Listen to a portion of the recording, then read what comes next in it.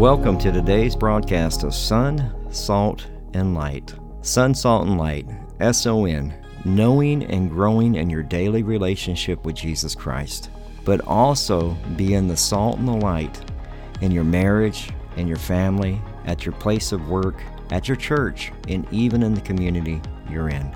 I'm Pastor Michael Petit. This is a radio ministry of our church, Calvary Chapel Divine, here in Divine, Texas. We are so glad that you joined us for today's broadcast. We are a Calvary Chapel, so we simply teach the Bible verse by verse, chapter by chapter. We believe that God uses His Word to transform, restore, and to change lives one verse at a time.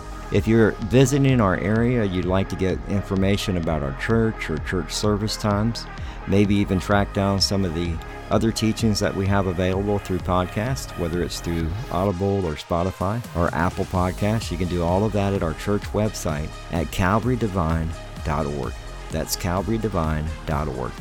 If you have your Bibles ready, today we'll be in the book of Genesis, chapter 18, verses 16 through 33. Today we'll look at the intercessory prayer that happens with Abraham as he talks to the pre-incarnate Jesus Christ, the Lord, as they talk about Sodom. Now you have to understand one thing I didn't cover, and I want to make sure I cover this for you real quick. There's about 350,000 people in Sodom. And so as he's asking about if there's 50 righteous, 45 righteous, think about that number, 350,000 people. We're only a handful, and it goes back to the time of Noah. So I entitled this out of Genesis chapter 18, verses 16 through 33, Shall I hide from Abraham what I'm about to do? Great piece of scripture. This is the second half and conclusion of this two-part study. You have constant evil, you have demonic activity, you have sexual perversion, and that was what was happening in the time of Noah. In Exodus chapter 33, verses 7 through 9, this is why I don't get why pastors are freaking out right now over stuff like that. It drives me crazy. Ezekiel 33, verses 7 through 9. It says, Now as for you, son of man, I have appointed you as a watchman for the house of Israel. So you will hear a message from my mouth and give them a warning from me. When I say to the wicked, you wicked person, you will certainly die, and you do not speak to warn the wicked about his way, that wicked person shall die for his wrongdoing, but I will require his blood from your hand. But if you are warned a wicked person to turn from his way, and he does not turn from his way, he will die for his wrongdoing, but you have saved your life. Shame on us for not telling somebody they're walking in sin. It should be given in love. But don't hide the truth from them. That's the problem right now. We have churches that are embracing the things that go against God's word. And then when somebody speaks up, and I'm just a little somebody, I'm talking about like Jack Hibbs. When somebody speaks up, you have pastors trying to squelch them. Hey dude, you need to go back over there in the corner, don't say another word. They're marching to hell. And you're not going to say something? You're not going to open your mouth the way that John the Baptist did, the way that Jesus did? It continues in 2 Peter. It says, If he condemned the cities of Sodom and Gomorrah to destruction by reducing them to ashes, having made an example of what is coming for the ungodly. If he rescued righteous Lot, who was oppressed by the perverted conduct of unscrupulous people, for by what he saw and heard, that righteous man, while living among them, felt his righteous soul tormented day after day, their lawless deeds. The Lord knows how to rescue the godly from a trial and to keep the unrighteous under the punishment for the day of judgment. And Ezekiel 16, verses 49 through 50 gives us a little more insight to this. It says, Behold, this was the guilt of your sister Sodom. She and her daughters had arrogance, plenty of food, carefree ease, but she did not help the poor and the needy, so they were haughty and committed abominations before me. Therefore I removed them when I saw them. So there's a little bit more going on than just homosexuality. They had excess. They weren't taking care of the poor and the needy. They didn't care. They didn't care. But then there was the sexual morality that was running rampant. They were neglecting and oppressing the poor. In Genesis 18, verses 20 and 21, it says, "And the Lord said, the outcry of Sodom and Gomorrah is indeed great, and their sin is exceedingly grave. I will go down now and see whether they have done entirely as the outcry which has come to me indicates. If not, I will know." God already knows what's going to happen. He's sharing this with Abraham. And Abraham's fixing to go through an actual conversation with God. And it's going to show Abraham's maturity because he knows him. That Yada, he has that relationship with him. He can actually speak to him. In Psalm 25, verse 14, it says, "The secret of the Lord is for those who fear him, and he will make them known his covenant." In Amos chapter 3, verse 7, it says, "Certainly the Lord God does nothing unless he reveals his secret plan to his servants and the prophets." So how do we know what's going to happen? You have the Word of God, right? You should know God's will. And through your personal relationship, your yada, to know God, you know what direction and area you're supposed to go. You know when something's not right. You don't need anybody to tell you because you know biblically it's not right. When you see a young man taller than me hurt 3 girls on a basketball court because he's transgender and he has a beard, it's not right. And you're thinking to yourself, where are the fathers at? Why would they let their daughters go out there? But this is what happens is we don't have that relationship is not strong, meaning that you have God's word written on your heart and you know what God's return. Like the great day of the Lord is coming. You know that these things are going to get worse. And so you should be telling people, hey, man, Jesus is returning. That's why the cities are falling apart. That's why corruption is running wild. That's why sexual morality is going all over the place. The return of Christ is coming. I tell you these things because we don't want you to be confused by the whore of Babylon. Oh yeah, that's in the book of Revelation. What will happen is the Antichrist and the whore of Babylon will start twisting Scripture. What is evil is now good, and what is good is now evil. Is that happening today? Yeah. Normalizing it. And what's happening is now churches are accepting it. And so without the Word of God stored on our hearts, we don't know directional things in His will. Like I know when I'm supposed to stand up and say something, because the Holy Spirit lets me know. And it should be for you too. If you have that yada, you have that personal relationship with Jesus, you should know. Isaiah 66 verse 2 says, "For my hand made all these things, so all these things came into being, declares the Lord. But I will look to this one, at one who is humble and contrite in spirit, and who trembles at my word." Amos chapter 8 verses 11. And this is the problem with our Western church. "Behold, the days are coming, declares the Lord God, when I will send a famine on the land, but not a famine of bread or thirst of water, but rather for hearing the words of the Lord." Somebody who's struggling in their relationship can't hear the words of the Lord. They're struggling. They're not in the Word. It's like you got to listen to it. You got to get into it however you can get into it. But we need to meditate, because if we are friends of God, we are children of God, His Word is what guides us. And so that's why He's able to share this with Abraham. He's able to share this with Abraham. Job chapter 23 verse 12 says, "I have not failed the command of His lips. I have treasured the words of His mouth more than necessary food." More than my necessary food. Psalm 119:97, "How I love your law. It's my meditation all day." These little kids that are in these rooms know Scripture. They're learning it. They're able to quote it. It's being written on their hearts. It should be on ours as well. The other thing that we know through that relationship is the Holy Spirit will guide us. We have His Word, but we have the Holy Spirit.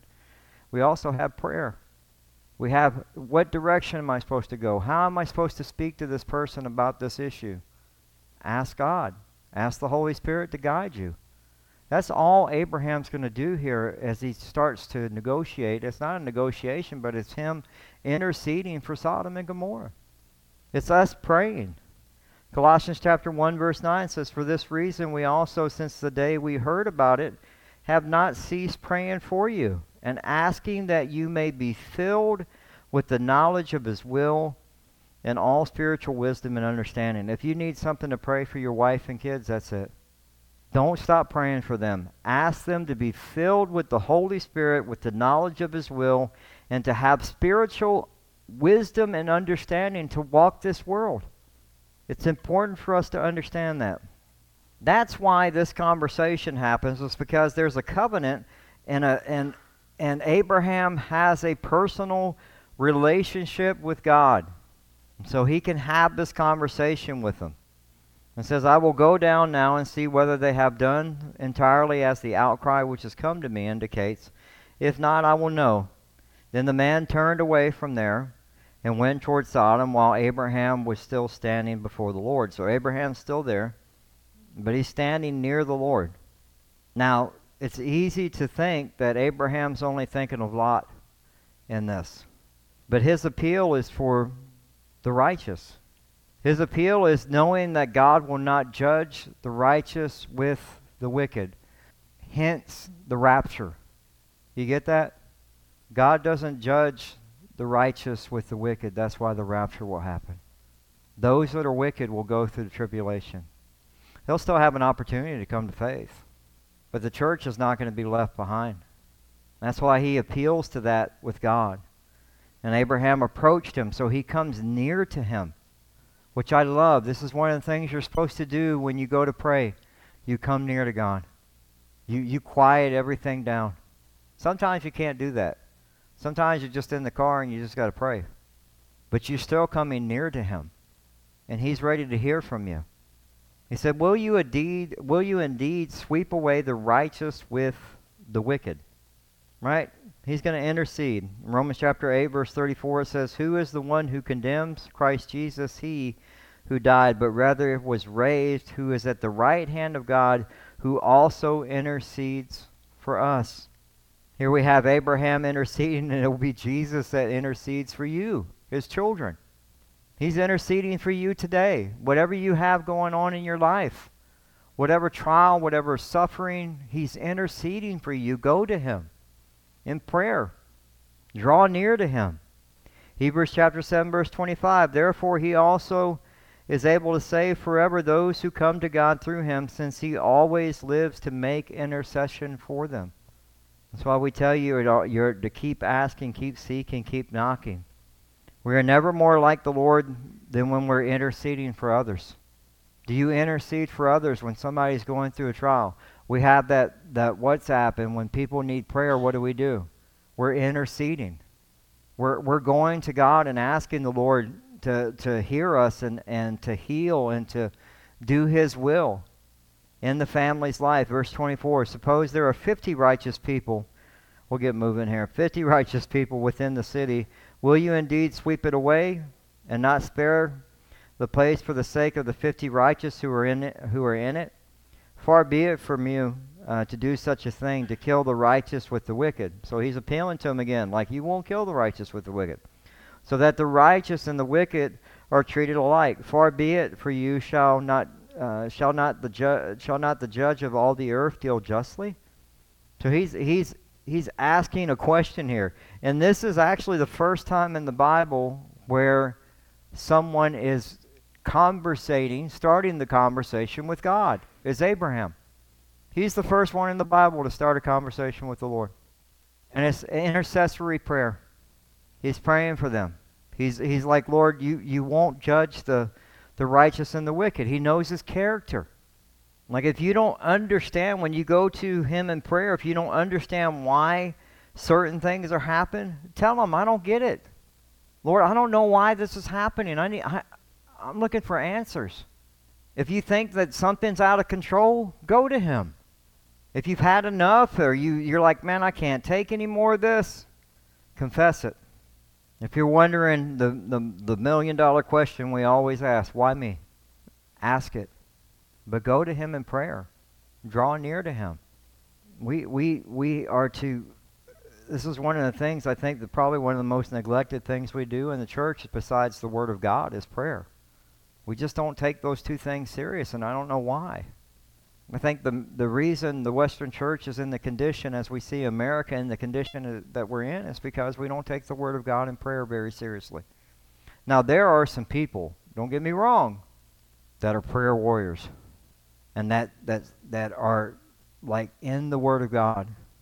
And so we need more of that. We got to get back to that.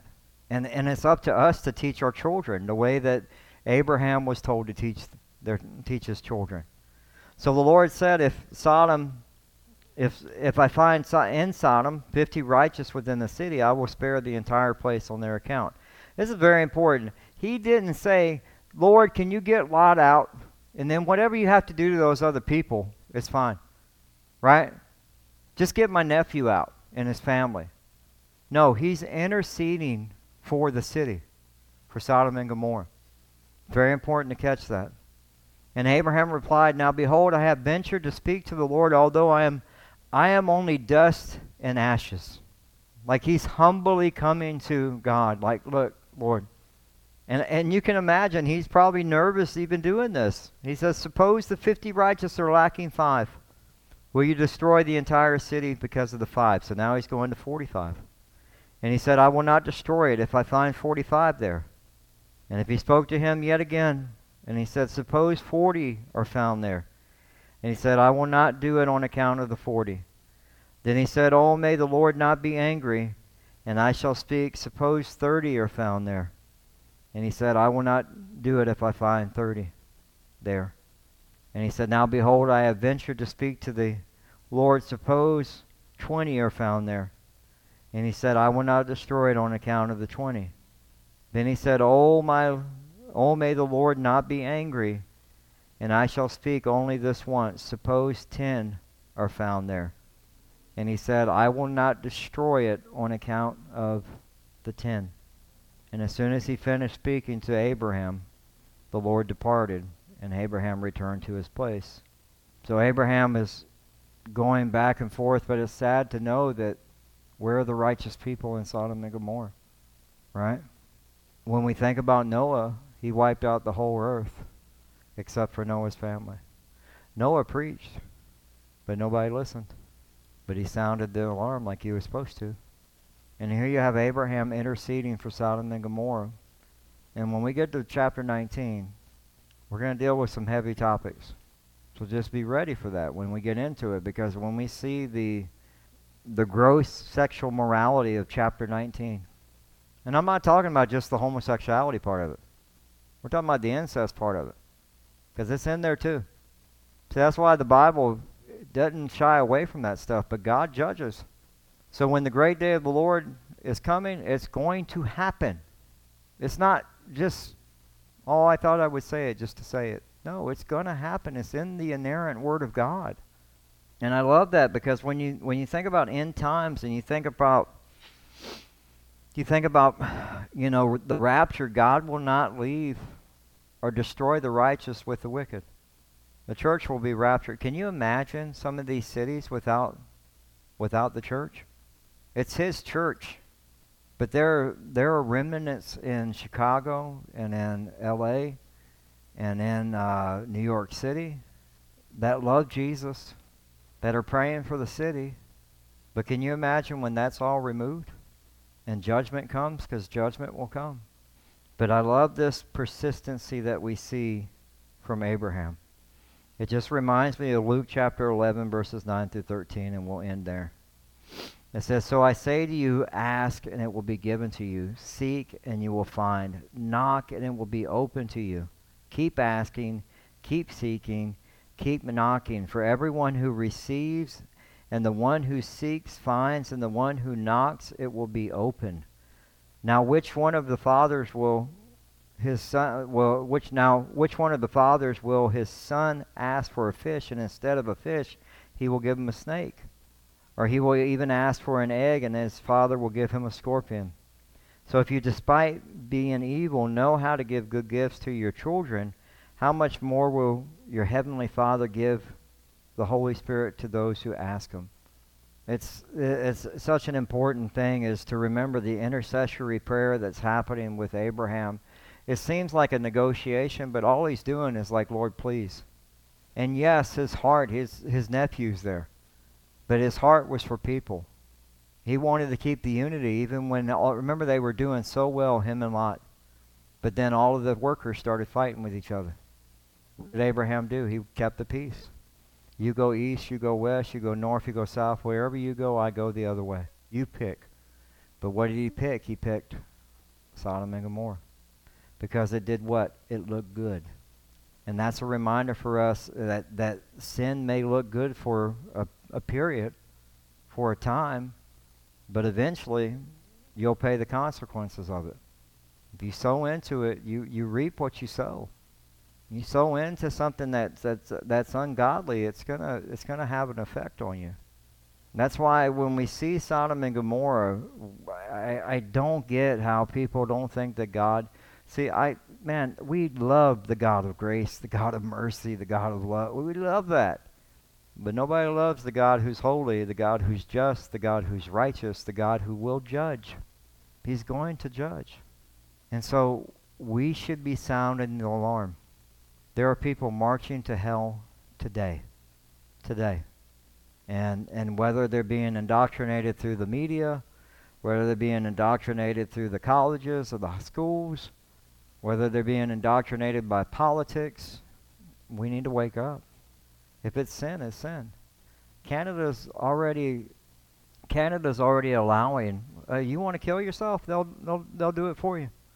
They'll euthanize you. They'll go ahead and you're done with this world. We'll help you go ahead and do that. I mean, we're in a tailspin, and the Christians don't want to offend nobody. While we're watching our kids, 7 years old, thinking they know what gender they are. I can't even get my 7-year-old grandson to hit the toilet. He paints the wall. Do you think he knows at this point the rest of his life, what he's supposed to be? Goes against God's word. How do you control the population? You mutilate the children so they can't produce kids. And I'm going to say this, and I'm probably going to get in trouble for this, but I'm going to say it anyway. It's very important that you get this.